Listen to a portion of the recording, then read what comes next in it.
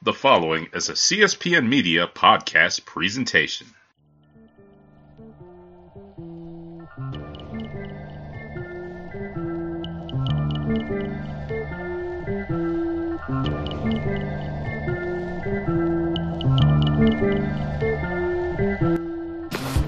Hello, once again, everybody. My name is Tobias Wilborn. The name on the marquee is Beer It Is. Shout out to Classic and Melanie for allowing me to do this show each and every week live on the CSPN network. Also, thank you to our good sponsors, including those at Amazon.com. Click on the Keep Our Podcast free link. Buy the things you normally buy any other time, any other way on Amazon or Amazon Prime. But when you click on that link, we get some money. And when we get money, we put it back into the show. It does things like allow me to travel. My travels today have taken me to beautiful Tallahassee, Florida, as I am here on Railroad Square in, quite honestly, the cornerstone, and I'm not just saying it because I'm here, but I really mean that, of what is becoming an epic beer scene in North Florida that's anchored right here in Tallahassee, Florida. At Proof, they got the proof. I'm with my man, Byron Burroughs. Byron, how are you, man? I'm doing fantastic. Thanks for having me. Man, thanks for having me and letting me come into this fine facility, man. Always welcome. So, man, let's get right into this facility, man. You guys, you told me you're brewing 65 barrels of beer. Tell me what you're brewing it on. Tell me about the system. So here in Railroad Square, we opened up in 2014. We have a 20-barrel brew house. We can max out around 6,500 barrels of beer, and that's about where we are right now. We're pretty much maxed out in this footprint, in this facility. Almost all of our beer is going out into the Tallahassee market and North Florida marketplace, and we're in the process of expanding a little bit this fall. Hopefully get up to around 10,000 barrels, but that as well will probably just stay and keep us here in North Florida. Nice, man. Own the territory, rep the set. Got to go deep. Got to go deep. Yeah. And it's so interesting. You said the word deep, and of course that leads into one of the breweries, Deep. Yeah. As it's interesting, when you came along, you had the spot on Tennessee Street. What was the brewing capacity there when you were over there? It was tiny. We had a little 3-barrel Premier stainless system down there. We could probably put out about 500 barrels of beer, and most of it was all sold in-house. We were set up and licensed as a brewery, but we sold everything in-house, just experimented and learned. And it was interesting because you guys had one of the first real bottle shops in this market. Tell us about that place, man. So we originally opened up as Liquor Loft. It's been in 2007, so 10 years ago. We opened up as a craft beer-focused retailer, and we were the first in town to do that, had the focus that we had. We had upwards of 1,000 different varieties of craft and import, and everything kind of grew from that. The demand for craft grew. We opened up a pub, originally called Proof, a modern American pub, where we continued developing craft beer and gave Tallahassee a place to come and consume it in the right environment, out of the right glassware, at the right temperature. Mm-hmm. And then from that, we opened up the brew pub as a Proof Brewing Company in the downstairs. And within a year, we were on to this facility in 2014. And it was interesting because back then you had the dual facilities. Then you decided to close down Tennessee Street. It was hectic. Yeah, because you guys were like back and forth and back and forth. Yeah. That was when I had just moved up. I was working for the Tallahassee Democrat. Shout out to them, local paper, and was covering that scene and the closing. People were like, "Oh my God!" I'm like, "No, guys, it's a good thing." Yeah. They didn't see what you were doing then. No, I think that we always had a vision for what we saw for ourselves and for growth within the city and development of the craft beer market in town. It was one of those things where, every town needs to have a good local craft brewery. Breweries are these fantastic community spaces that people can come in, all ages, and just hang out and be together and experience great fresh beer. And that's what we wanted to do. And then from there, getting it started, man. You were the first. And by the way, you're from Atlanta, man. Or at least you grew up in Atlanta. You worked in Atlanta. Yeah, I worked up in Atlanta for about 10 years. Yeah, cut your teeth in that scene. Why Tallahassee? We were originally brought down here. I was doing some hospitality consulting, and we were originally brought to town to do a restaurant and bar concept that never actually materialized. So we basically took our knowledge and our resources and went down the craft beer path in town. We saw that was something that was non-existent really in town, and we felt that the market needed it, and if we were going to stay here, it was something that we wanted to see happen.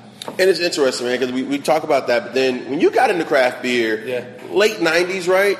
Late 90s, early 2000s, when you were really... Originally, my first introduction to craft, Yeah. So, there wasn't a YouTube back then, so it wasn't all... Like now, if you want to learn how to brew, you go on YouTube and you go watch these videos, or... the trading game now is so prevalent of people being able to get beer. But back then, like when you came in, you drank what was there. How'd you get into craft beer? For me, the transition was, Atlanta had a handful of places that were pretty good. Brick Store Pub, I remember when they first opened up, that was one of my first eye-opening experiences with just access to all kinds of beer. But really what got me into American craft beer was going to fish shows, because you would go there and you'd have this meeting place of all of these people from various states around the U.S., and they'd bring their local beers with them, and everybody would swap and trade and drink stuff. And I really got exposed to a lot of beer from out west, and that was eye-opening to me. Wow. So what are some of those beers you were drinking from out west? Back then, I think some of the more popular stuff was like some of the Boulder Haze and Infused. Pretty much anything from Colorado, a lot of the San Diego IPAs. First time I was introduced to AleSmith and Stone, and it was just kind of nuts, that you could squeeze that much flavor into a bottle. Yeah, and that's crazy. So you go from there to deciding to open your own brewery. Yeah. Why? It needed to be done. I love craft. It's something that we believe in. It's something that we've always consumed and supported, and we felt that we started and grew the market in Tallahassee, and the next logical decision and place to go within that was to go into brewing. At that time, the Florida brewing industry was really new. So our city had just come online. There was only a handful of breweries across the state, and we saw that and we were like, that's what we want to do. We want to help grow this really needed and desired industry within the state. Yeah, I mean, but you weren't necessarily a brewer. So, were you home brewing? Or dabbled a little bit. A little bit? Yeah. I was much more of a, I don't want to use the word connoisseur, but I really appreciated and loved craft beer.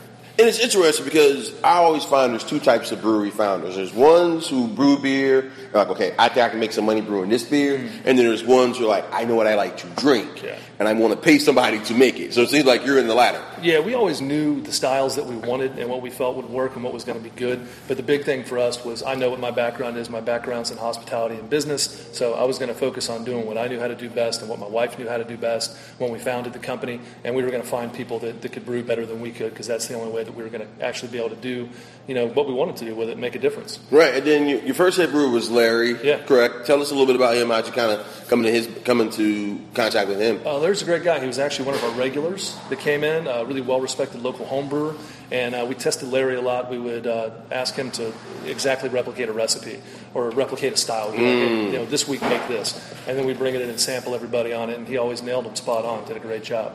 And we enjoyed working together for quite some time. Wow. And then from there, you now have these two young guys back there, man, grinders. It's really the future and the face of this business. I feel like we've almost started over in the last year with Aaron Brown and David Cant. They've done and brought to the team and to the brand, such an energy and such an amazing just understanding of where we want to go and what we need to do. So I remember when I was first covering you guys, I think Aaron, if I'm correct, he was already working here. Aaron was our lead brewer at the time. Right. Yeah. And even before that, I remember him working the bar at the Tennessee Street Pretty much spot, everybody man. that's here today has done everything in this business at some point. Wow, man. And what does that do when you have people who, you look at some breweries where you see guys who start at the parking lot attendants or taking IDs, and then you look up 5 years, they become cellarmen or cellarwomen, depending on how you look at that. And then now they're assistant brewers and lead brewers. What does that say for this industry? It says that you get a lot of that familial aspect. People get really invested in the job, and it becomes a family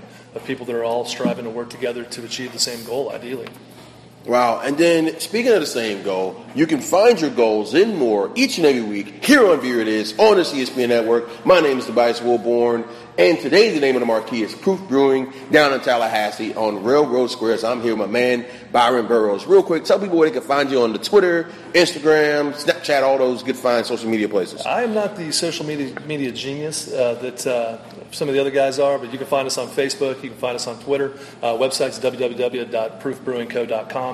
We've got all the links there to Instagram and all the other fun social media pages. Nice. They have their Facebook page, Proof Brewing Company. On Instagram, and it's Proof Brewing Co. On Twitter, it's also Proof Brewing Co. Yes, sir. So check them out there. And they tweet a lot. They're very actively engaged. If you tweet them about a beer, they'll tweet you back. They'll talk to you. They'll do pictures of things.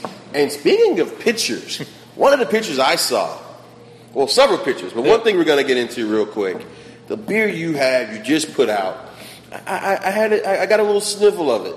and it was amazing. Which one was this? Oh, it was this amazing porter you had, the Grandma's Cookies, man. Oh, the Grandma's Goodies. Grandma's Goodies. Yeah, we did real well with Hunahpu Day with that beer. Yeah, third place. That's a bourbon barrel-aged Baltic porter that's been treated to taste like oatmeal raisin cookies. How the hell did you get it there? I'm going to leave that to the genius of our brewers and of Nick DeJola, who's our head of treatments. And Alan had a big hand in that beer as well, especially coming up with the general concept. And that's Alan Truesdale, handles a lot of the marketing stuff. Yeah, director of sales. Really good dude. Bearded Beauty over there. Bearded Beauty. Yeah, and she's over there, planning out plots. They got some things coming up. They're going to be at a couple really big festivals. Can you share a couple of those things that are coming? The biggest one that I would like to talk about is the one that we're doing here in Tallahassee. It's our annual Florida Tap Invitational, where we invite 40 to 50 of the best breweries across the state, and they only bring rare, unique, or tasting room only beer. It's limited capacity. It's fantastic. We did about 1,000 people last year. We'll cap it at about 1,000 people this year. Nice. We're going to be releasing our new 13% Imperial Stout, which is called Royal Bloodline. If you get a VIP ticket, you get one of those bottles for free. Nice. And we're starting to see some of the beer lists rolling in right now, and it's just absolutely amazing. And beyond that, we're going to Camvitational up in Indiana, the Sun King Camvitational will also be at Miami Grove Toberfest. Ooh, now that's a fun one. Yeah. Real quick with the Florida Invitational, by the way, that is, guys, I've been to that fest 2 years. It is one of the really cool ones. Because, again, I mean, you get the brewery here doing some crazy stuff. Their tap list is going to be already crazy. Yeah. Plus, you're going to get Cigar City, a lot of these other breweries. It's a who's who of Florida brewers. Right. It's fantastic. It's the big boys and also little guys you hadn't heard of that are going to be on that list. That's the general intention of this festival. It originally started at our Tennessee Street location as a way to give exposure to all the Florida breweries in a market that they may never get to, or that they might take a while to actually get their beer. Mm-hmm. So we would start tapping up all these beers, and we put on 50 to 70 beers from around the state that were hard to get. And then it's now grown into a festival where the brewers and the owners come. They bring nothing but rare and crazy beer, and it's just a great expression of all the amazing beer that's being made in the state right now. And guys, I can tell you as a person who has been to this festival, been to other festivals, it's one of my favorites because it's one that the brewers go to. Yeah. The ones where the brewers, unlike some states, the brewers can pour and they can actually engage with you. So you'll meet these people who are making these beers. And I think that's what makes Beer Festival special. Yeah, I think that's what you need in the beer festival. There's so many out there that now there needs to be some level of differentiation in the individual festivals. Too many festivals where guys are just getting hammered. But coming on the back end, we're going to take a quick pause for the cause. I think you heard me have a little bit of a sip there. I'm going to talk about what I sipped on and why, because it is fantastic. Byron, we're going to come back, talk about that beer, talk a little bit more about your story, the story that's brewing, and where things are going. Guys, stick and stay. Beer it is. We'll be right back.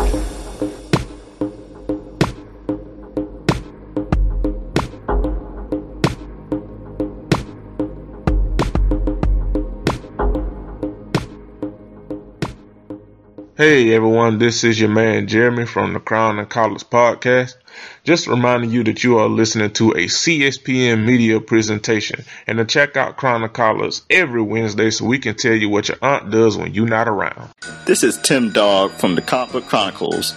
Make sure to join myself, Agent 70, Dirt, and Roddy Cat live every Thursday night, 9 p.m. Eastern Time, as we discuss the latest breaking comic book news and also review the new comic books each week, along with discussing TV shows, movies, and much more.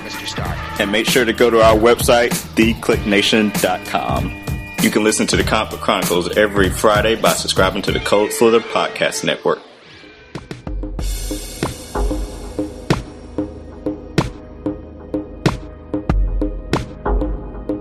All right, guys, welcome back to Beer It Is on the CSPN Network. My name is Nebias Wilborn.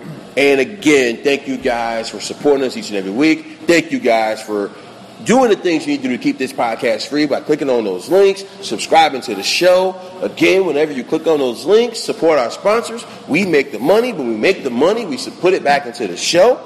Putting it back into the show means I get to go to fun places like Tallahassee, Florida, and I get to hang out in Proof Brewing with my man Byron Burroughs. Right on. We're back in the house, and let's get right into this fun beer I'm drinking. It's a Berliner. long name, I'm going to let you tell people what this is. I just want to enjoy it, and I don't want you to talk about it. So the base of this beer is a beer that we do called Evil Kiss. It's a Berliner Weiss. Falls somewhere between 4.5% ABV. It's a kettle soured beer that we do a wide variety of treatments on.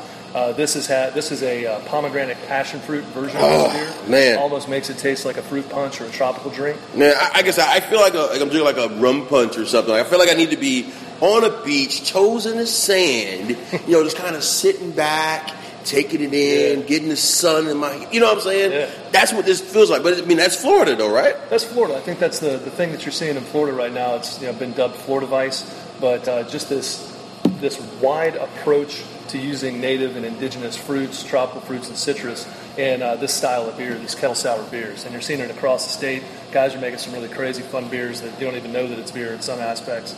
But this beer has a nice light amount of tartness And to it. the color on it too, man. Like I hold it up to this light. By the way, this place has some beautiful lighting in here, guys. This real fun facility. As you sit here, you can see the whole brewing process. I came by a little bit late last night. Shout out to you guys, by the way. They did a cool bottle share here. Brought some Georgia beer in. Nice. Had the Tallahassee Beer Society. So I just brought them a bunch of Georgia beer they couldn't get, and they were really cool. Still bought a bunch of your stuff because, well, you guys are awesome.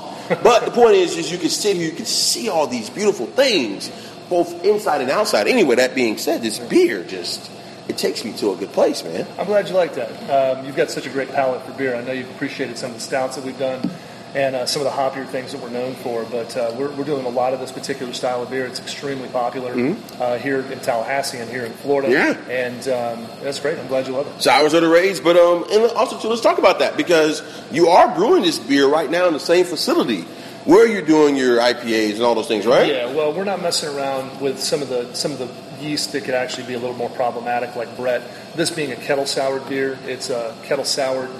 We mash it in. We then inoculate, and we hold it at temperature. We basically sour the beer in the kettle, but it's a completely sealed environment. Nice. Once we've achieved our particular pH that we're looking for per beer style, we then boil it off, and then once you get to a particular temperature of boil, it kills off this yeast strain, which is Lactobacillus, and then we'll finish it with a different yeast. Nice. And that So you don't get the contagion aspect. that's an interesting thing because, like you said, sours and Berliners and Gozas are becoming more popular. Yeah. Things you have to do could potentially cause contamination. So it's a question I always love to ask. Oh yeah, we would love to be doing more Brett beers. We just have too confined a space. You've seen it. We're pretty much back Right. to the rafters right now, and it's not safe enough for us to do in this facility. Right. And speaking of the facility, let's get into a little thing here, man. Yeah, man. What do you guys do for your water?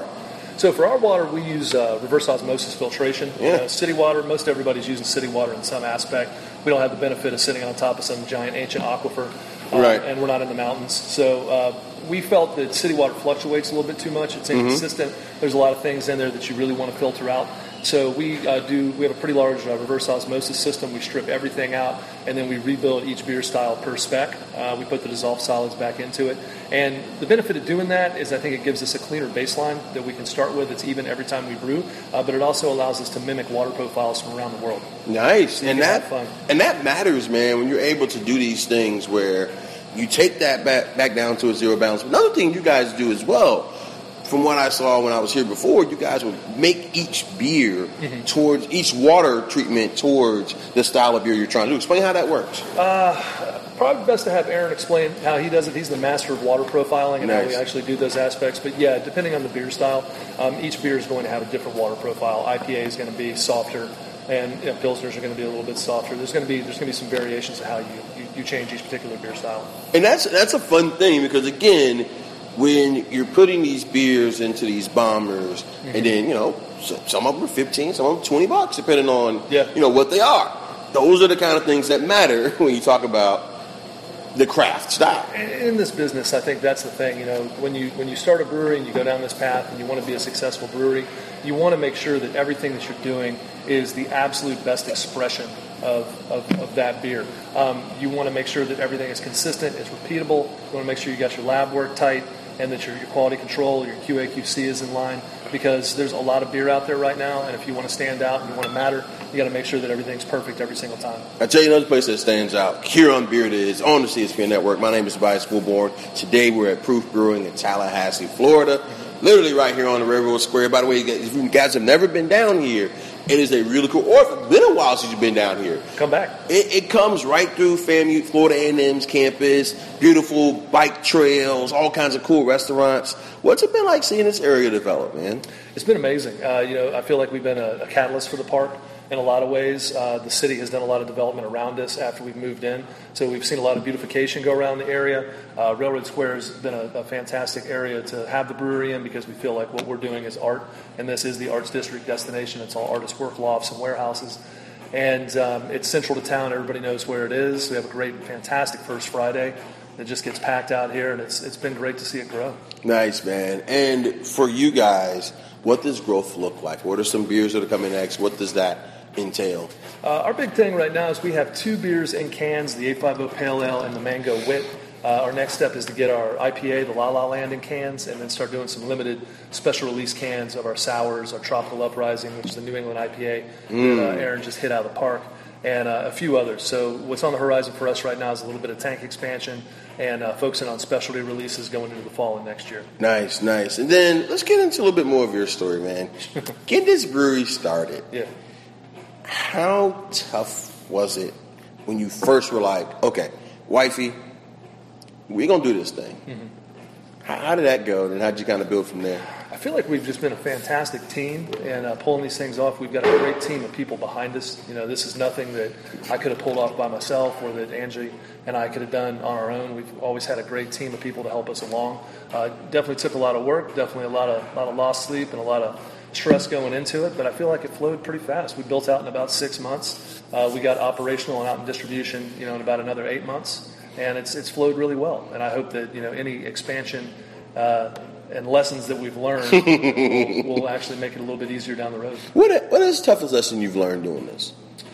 I think the toughest lesson in doing this business as a brewery nowadays is you not only have to think bigger, it's really hard to think about how big you want to be and make sure that everything that you have in-house is in place and scaled up to handle fast growth. We've grown very fast. You always hear that you're going to grow fast so that you have that potential to grow fast. So you're always kind of playing catch up if you've gone too small or you don't have enough space or you don't have enough things in line to grow fast enough. So I think that's the biggest thing for us as we expand is to make sure we think even bigger than we did before and have everything already prepped a little bit to receive that growth.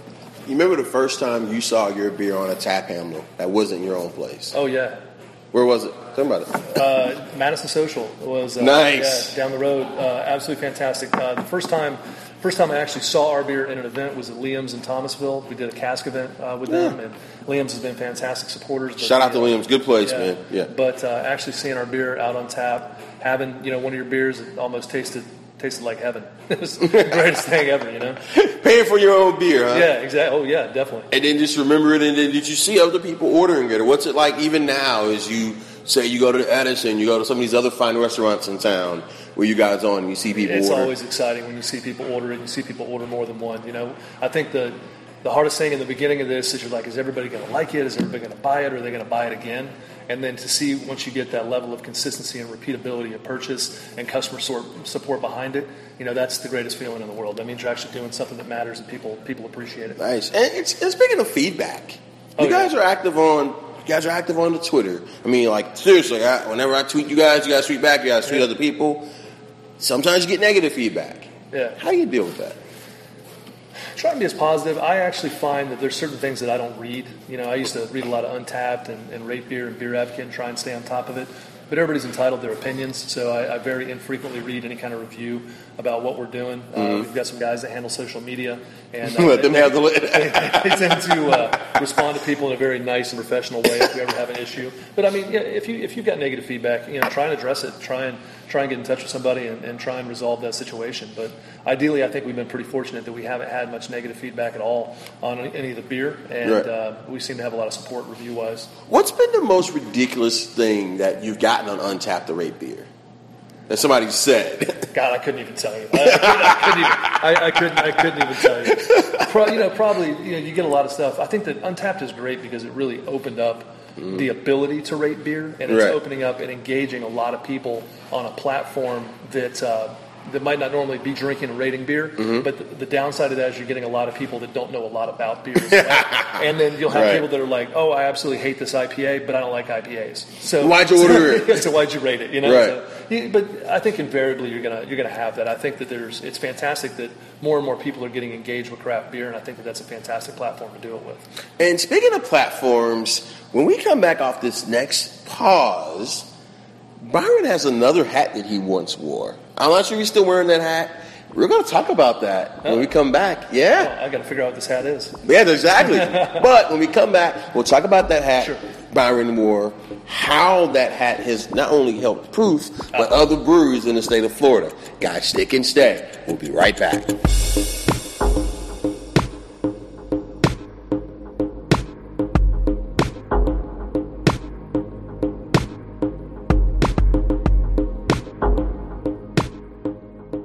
Hey everyone, this is Classic of the CSPN. Do you like the podcast that you're hearing so far? Well, you can help us out. Keep our podcast free for you by shopping at Amazon. Visit our website, cspn.us. Then click on the Keep Our Podcast Free link at the top of the page. From there, you can shop for music, books, Blu-rays, DVDs, toys, jewelry, apparel, and much more. All with the discounts, quality, and shipping reputation that Amazon has to offer, and all through the CSPN. So, help us out. Go to cspn.us, click on the Keep Our Podcast Free link, and shop at Amazon through us. Do it today.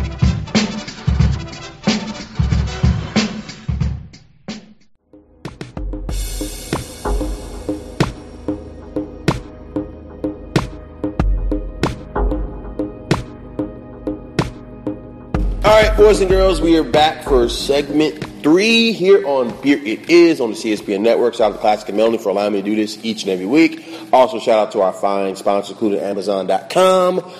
Back here in Tallahassee, back at Proof Brewing with man Byron Burroughs. We talked about the other hat that he wore. And we're also in a very legislative city, as it is the state capital. Yes, it is. And he got involved into some interesting, and still involved in it, as he is vice president of the Florida Guild. Yes, I'm a vice president of the Florida Brewers Guild last 3 years. I'm going into my 4th year. The Guild has been extremely active legislatively. We've needed to be 2 years ago, fending off attacks from Big Beer and from some distributor groups that were trying to take tasting rooms away from the Florida Brewers. And that, as you see in Atlanta with the new law being passed, the tasting room is an exceptional economic driver in growth and has been in the growth of the state. We were able to legislatively fend that off and actually get our ability to have a tasting room put into law, and it pretty much protected our whole industry. Now, how many breweries are active in the state of Florida as of now? I've seen varying numbers between 226 and 241 in planning, but we're getting up there. That's a lot. Yeah, I think we've got the highest growth rate in the U.S. That's a lot. And a lot of that has to do with the ability to have a tasting room, size of markets, and just general growth. Right, and I remember you guys were able to start. You guys had a lot of guest taps at first, and then as you started brewing more beer, the guest taps slowly dwindled. I think now you only have 2 beers that are guest taps right now. Yeah, we only have 2. We always have a cider guest tap. Usually we run about 2 guest taps, and we'll rotate through them. Most of the time, we just have cider as a guest tap. Makes sense. You have something, because that's not something you guys do as of yet. No, not yet. Not yet. That might be on the horizon. We've been talking about doing it. Can't really do it in this facility. We just don't have the room. But I would love to get into cider. I think it's fantastic and untapped in Florida. Really is, because I know Cigar City does a couple, but other than that, there's not really anybody. And I think this would be a great cider market, because again, it's so damn hot. Oh yeah, it'd be a fantastic cider market. Yeah. So hot. But how is that working with 200 some odd different brewers and owners? Because beer people are kind of weird, man. How was it getting them all to kind of focus and streamline? I think at the end of the day, everybody wants the same thing. You're gonna have some outliers out there, but everybody basically wants to have the ability to operate their business, not be hassled by distributors or by Big Beer, and not have to worry about their protections or rights being taken away from them on a larger legislative level. The Guild has been fantastic at bringing the brewers together, and everybody's been really fantastic with some of the resources like the new Guild Facebook page and emails about communication. We'll have focus groups and do some other things that will basically allow us to reach out to more and more of our member breweries so that we can get input without people feeling that they all have to individually go to the state. Because the big issue with going to the state on the legislative level is you got to be a unified front going in, and therefore the board takes the responsibility for doing all of that. And then what are those meetings like, those legislative meetings? Oh, they're awesome. It all depends on what's going on.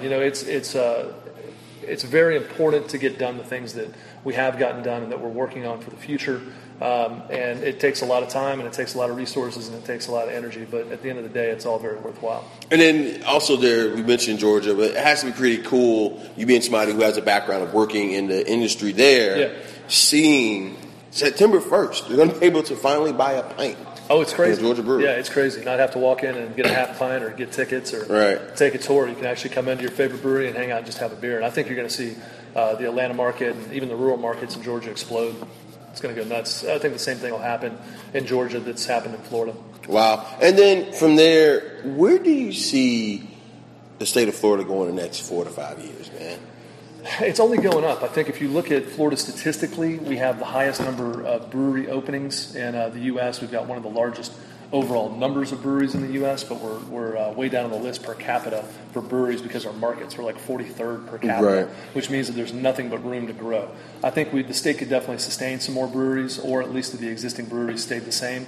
We've got a lot more market share to take away from the big guys. Nice, and that's kind of what it is finding your way to take away from the big guys. Yeah, I think it's going to become more hyper local and regional. I think that's really the focus because everybody's got a local brewery now. But I think the important thing is that everybody focuses on being the best that they can in their local footprint and then branching out from there. Now, I got to ask you, if you're comfortable getting into this, you just saw a local, well, not local, but a state brewery. Yeah. Now go with Constellation. Yeah, Funky Buddha. Those guys are awesome. Yeah. I mean, it's like in a way you're happy for them, but then how do you kind of like deal with that as far as, I guess, with them still being active in the guild? How does that work? And then if you can even get into that? It's just happened. There haven't been any discussions about it from a guild level. I don't think that it is really going to affect anything. We're good friends with Ryan and Casey. Those guys are great, and they've worked real hard to get where they are, and they deserve everything that they've gotten out of that. I think that what it's going to do is enable them to grow into a much larger brand and have much longer, a much better longevity down the road. Hey man, and it's a tough part of the business. You hate to see it, but it's also a business. Yeah, it's a business. Get your money because those are life-changing deals. It's true, and the way the market's changing right now, it's like it's taken a lot to get to that point that you can actually be supported as a bigger brewery for the long haul. Yeah. And that's why I think you're seeing so much involvement with private equity. You're seeing so much involvement with big beer acquiring, mid-sized breweries and small breweries. And it's going to be an interesting next, I think, 5 years to see what happens in the market. I think private equity is going to be, we talked about Scufflaw earlier off the show. It's like, they have a lot of, their beer is so good because they have a lot of money invested into it. I mean, not too many breweries start off with a water treatment facility with chemists and all these different things. I mean, it takes money. Yeah. Well, that's the thing about this business. I think what you're seeing is two things happening now. You're probably going to see, as we were talking about, less and less of those national brands or less and less, multi-state regional brands. It's going to become much more regionalized and much more local. But one of the good things for the industry is that hopefully more and more people that are opening up aren't just going to be opening up as home brewers figuring it out as they go along. They're going to realize that this is a business where we're making a product that needs to be respected to grow the overall state market and your local market, and you've got to put the money into it and the time into it and have these things in place to make great beer. Yeah, because if you ain't on your game now, somebody else is making better beer. Right. Like I'm looking at certain breweries that are big, and I'm looking at the beers they started with. I don't know if you could start with those beers in 2017 and get to those levels. No, everything's changing. Now, the market seems to be shifting year to year. The styles of distribution, styles of beer, like everything is constantly morphing. And I think that's the beauty of the market, too, is that keeps it interesting and keeps it fresh, and I think that engages the consumer as well. And speaking of starting, one of the beers I'm having real quick before we get you out of here, I'm going to try to bring in one of your head brewers to talk to them for a minute just about brew styles, things real quick to finish up. But sipping on this Mango Wit. But not only is it a Mango Wit, it's nitro, man. This thing is smooth. I mean, the head is nice and thick. Yeah. It's a beautiful beer, man. It's one of our core beers, the Mango Wit. It's a Belgian-style wit beer that we make with whole mangoes, and this one's been nitrogenated, increases that mouthfeel, like you said, that head retention and that creaminess. Yeah, this is Florida, man. Florida in a glass right here, bro. Again, yet another Florida beer, great Florida beer. Nice. So you guys are currently all over North Florida. Where else are you, and where can people find your beer to actually go out and get it?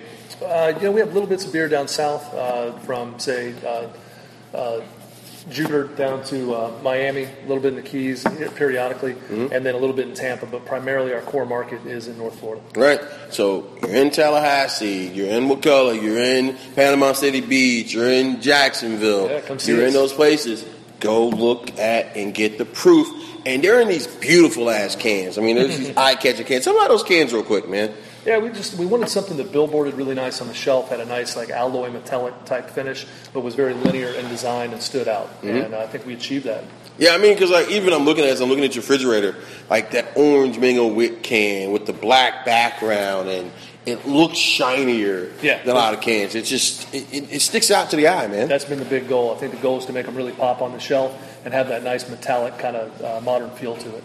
Well, guys, listen, Byron, as always, thank you so much. Thank you. Man, I really enjoy the space. You guys have definitely come a long way. Jeez, in a couple quick years, man. It's grown fast. Yeah, we've grown real fast since 2014. So hope it keeps going the way that it's going. Guys, like I said, Proof Brewing, find them. Go on Twitter. It is Proof Brewing Co. Go on Facebook. It is Proof Brewing Company. It's proofbrewing.com as their website. Check these guys out. Support their brew. If you're ever in Tallahassee for a football game or just anything that brings you to this town, so drink your local beer, support your local brewer. Always support your locals. Right. And holler at the homie Byron. He'll take care of you. Guys, we're going to come back on the backside. We're going to get one of the brewers to come in and kind of finish up for segment 4. And then when we come back, we're going to talk to him about what this place is doing, how he got started, and what's next. Cool. All right, Byron. Thanks, man. Thank you.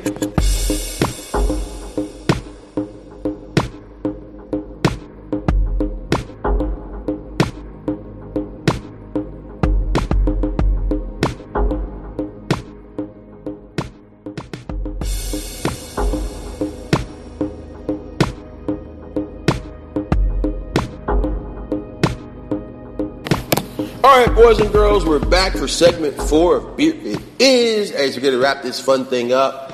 Byron Burroughs was awesome as always, but I wanted to get one of the guys who gets the hands dirty. I mean, Byron's a good dude, but he's doing the corporate thing. He's crunching the numbers, signing the paychecks, doing all that stuff. I wanted to get to a guy who gets his hands dirty and gets grimy with it in there, graining out and mashing on this beautiful 20-barrel system. My man, Aaron Brown. What's up, brother? How's it going? Man, fantastic, man. How are you? Doing good. I know I caught you in the middle of a brew day. Yep. Sorry to take you away, but I just really want to rap with you about this beer, man. Tell me how a brew day goes here at Proof. Well, basically, it depends on, how big of the batch we're doing, but, I have to start at 5 a.m. on some of them. We're doing triple batches, going into a 6-barrel batch. We get lucky on a 20-barrel, we could come in maybe 8 o'clock or something like that. Ooh, maybe 8 o'clock, correct? Maybe. That's a good day, so that helps out a lot. But most of the days, it's probably 6, 5 o'clock in the morning. So Nice. Now, earlier I asked Byron about the Grandma's Goodies. God damn, that's a beautiful beer, man. I mean, seriously, man, it looks good, it's clean, smells good. Thank you, by the way, for pouring that up for me last night. I really appreciate that. The nose on it's there. How the hell did you get that beer so good, man? Can't talk about it too much, but we've got a few ingredients in there, Can't give me too many trade secrets. We already talked about raisins. That was in there, so that helped out a lot. Well, tell the people. You got to tell cinnamon, cinnamon, and then we added, the other bits to make it taste like a cookie. That was, we're going to keep that under wraps. But fair enough. Yeah, we got raisins and cinnamon in there, though. That helps accentuate. Actual raisins, man. Explain to me how you get these raisins and what you do with them if you get here. It depends on what we're doing, but in that one in particular, it's just cold side, and we actually had to go through pasteurization and some of the stuff to make sure the sugars don't re-ferment. But you sometimes have to spin it and actually move the beer around the actual product to get it infused better in there, or rouse it up with CO2 and some other things like that. But this one was a non-fermentation side beer. So. In summary, a lot of damn work to get that beer where it is, man. So right now, as I look at this tap list, man, I'm looking at about 20 taps of your own stuff. How does that feel? It feels great, yeah. We've come a long way trying to get this going, and the small system definitely helps. We do a lot of fun stuff on that. That's where we get to do, play around a little bit. So that's the fun stuff. Were you here? You may not have been working here, but you guys did this white chocolate beer from George Clinton. He had an event here, a book signing. Do you remember that beer? Oh, yeah. Cinnamon White Chocolate Creatures in the Dark, probably. Oh, yeah. Tell me about that one, man. That was beautiful. That was, definitely A few other things in there. Had some coconut in there as well that helped with the sweetness, and then white chocolate. You get a little bit of that flavor, kind of like going into a macadamia and white chocolate cookie, but without the macadamia nuts. That was kind of what we're going for, and then of course cinnamon. You're great with that. So nice. And you mentioned Creature of the Dark. That's one of your, I guess, standard stouts, right? Mm-hmm. And then from there you do a lot of not adjuncts, but a lot of treatments on that beer. Yeah. Explain to me what makes that beer so flexible to do all those things. It's less roasty and less bitter than the traditional sweet stout. Stout. Yeah, mm-hmm. It is sweet stout, and it does have lactose sugar and the milk sugar that helps with that, and oats and other things makes it a lot creamier than your traditional one. So it's very flexible in that regard. Nice. You do a lot of different things with it. So. Yeah, because I've seen you guys go barrel aged on that one. I've seen you guys I think yesterday, right when I got here, you had a cinnamon white on that beer, man. Mm-hmm. It's just talk to me just about that particular style and just what that means, man. Yeah, people love flavors, so you get to do a lot of different new things, and it's nice to try it out. And it's kind of molded around some of the food world items and stuff like that. But you get to create more of like a treat style, than a traditional food item. Yeah, because it feels like I said, it feels like a nice little dessert. But then from there, you guys are rocking these sours, man. Yeah. I just had the Evil Kiss pomegranate. So you telling me you squeezing out pomegranates now, man? Sometimes we have to process them. We're getting pre-processed, but most of the time it's from a fresh local, sort of source. We're trying to always get that, but yeah, there's a lot of times we have a few devices back there that help that peel things automatically and do other things so we can actually put the peels. But yeah, a lot of times we are juicing whole oranges and other things. Strawberries we mess around with, kiwis. You're having to peel kiwis apart, and it's you get the best flavor from that.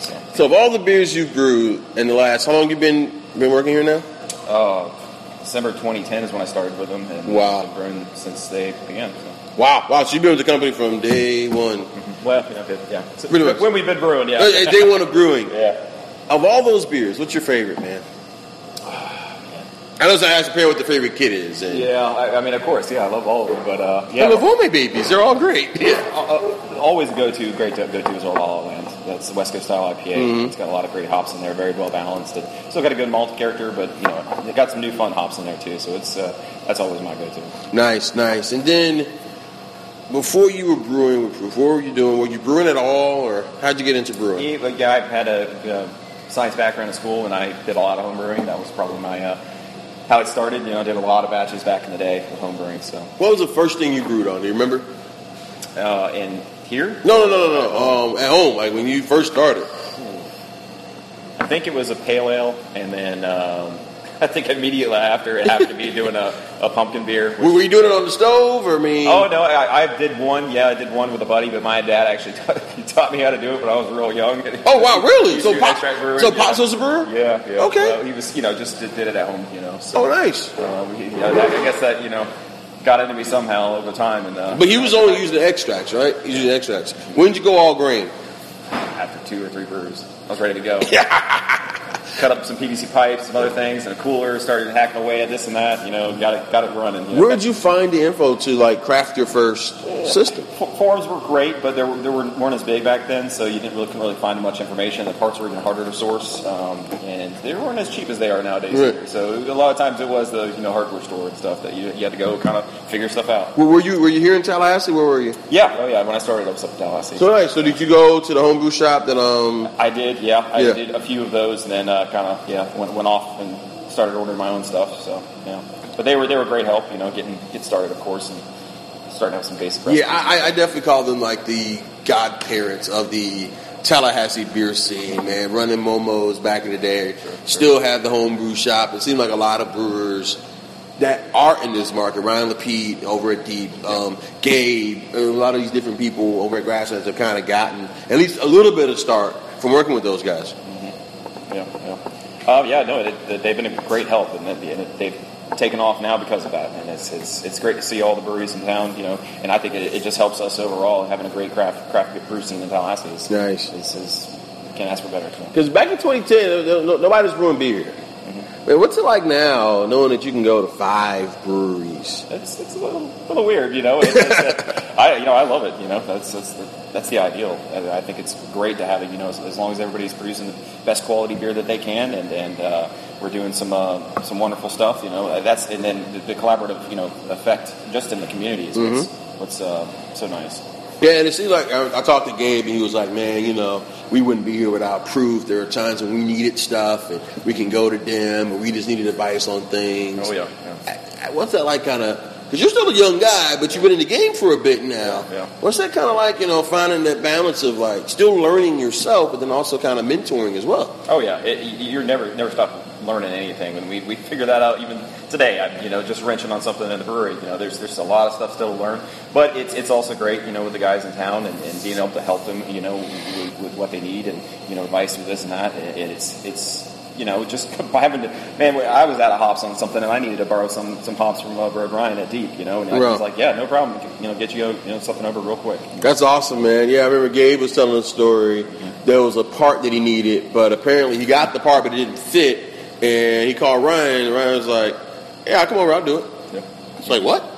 Like, what industry does that happen in, huh? Yeah. It's crazy, and that's what's so awesome about this industry. And, you know, we're all here for great beer at the end of the day, and you know, that's a different thing. So nice. And then from there, I'm gonna leave you with this. What's coming next for Proof? What do you guys got going? What's in the horizon? They have a lot of, you know, ideas, and I can't really go into that, but you know, we're just trying to come up with anything new we possibly think of, you know, and trying to get into the deeper sour level with, you know, the barrel stuff would be great to get into, and I'm trying to push that one out, but I can't say when that'll happen. But nice, you know. Dude. I guess I really enjoyed that whole Evil Kiss series, man. Like, you guys got the strawberry lemonade, you got the pomegranate, you got the Evil Kiss, the original raspberry. That won the I think number 16 on the Pace Mag, man.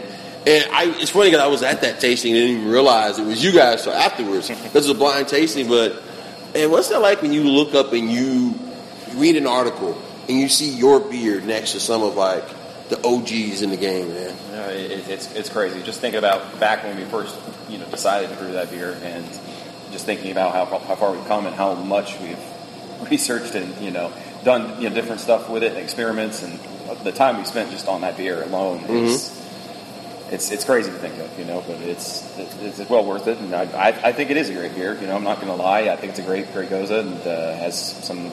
You should. It's a damn good beer, yeah. It is nice to see it up with the big guys, though. That's pretty. Yeah, I mean, because when you look at that list, I mean, that's some of those breweries are the creme de la creme. Actually, most of them are, and then you're in that mix. Yeah. So to me, that's it. You're in that. You're there. Just want to keep doing it, you know. Keep coming up with some new stuff, but also make, you know, just great beer. So nice. And then last thing, you got that Glass Emperor coming up, man. Just tell me about that beer that you guys are going to be doing real soon. It's a beer you've done before, but you're bringing it back better than ever. Yeah. We're just always trying to, you know, dial in a few things that we like about it, and also get some you know, more roast characteristic, you know, maybe a little less hop on this side, but trying to, you know, stretch that ABV up a little bit, and try to get a little bit more fresher barrel characteristics out of it. It is a regular kind of barrel aged, you know, imperial stout, but you just get a little more flavor out of it. Guys, like I said, this man here, he really knows this game. He's still learning it. Shout out to Proof. Shout out to this whole crew, Alan Truesdell, just everybody with this brewery. Aaron, thank you so much for coming on. Looking forward to your Florida Invitational. I'm hearing you guys have some crazy stuff that's going to be on for that. So, guys, that festival, it's badass. Go to it. Let them know, you know, you find out about it on the show. They make sure you a little bit of love. You know what I'm saying? But either way, check it out. Aaron, thank you for doing this. Of course, yeah.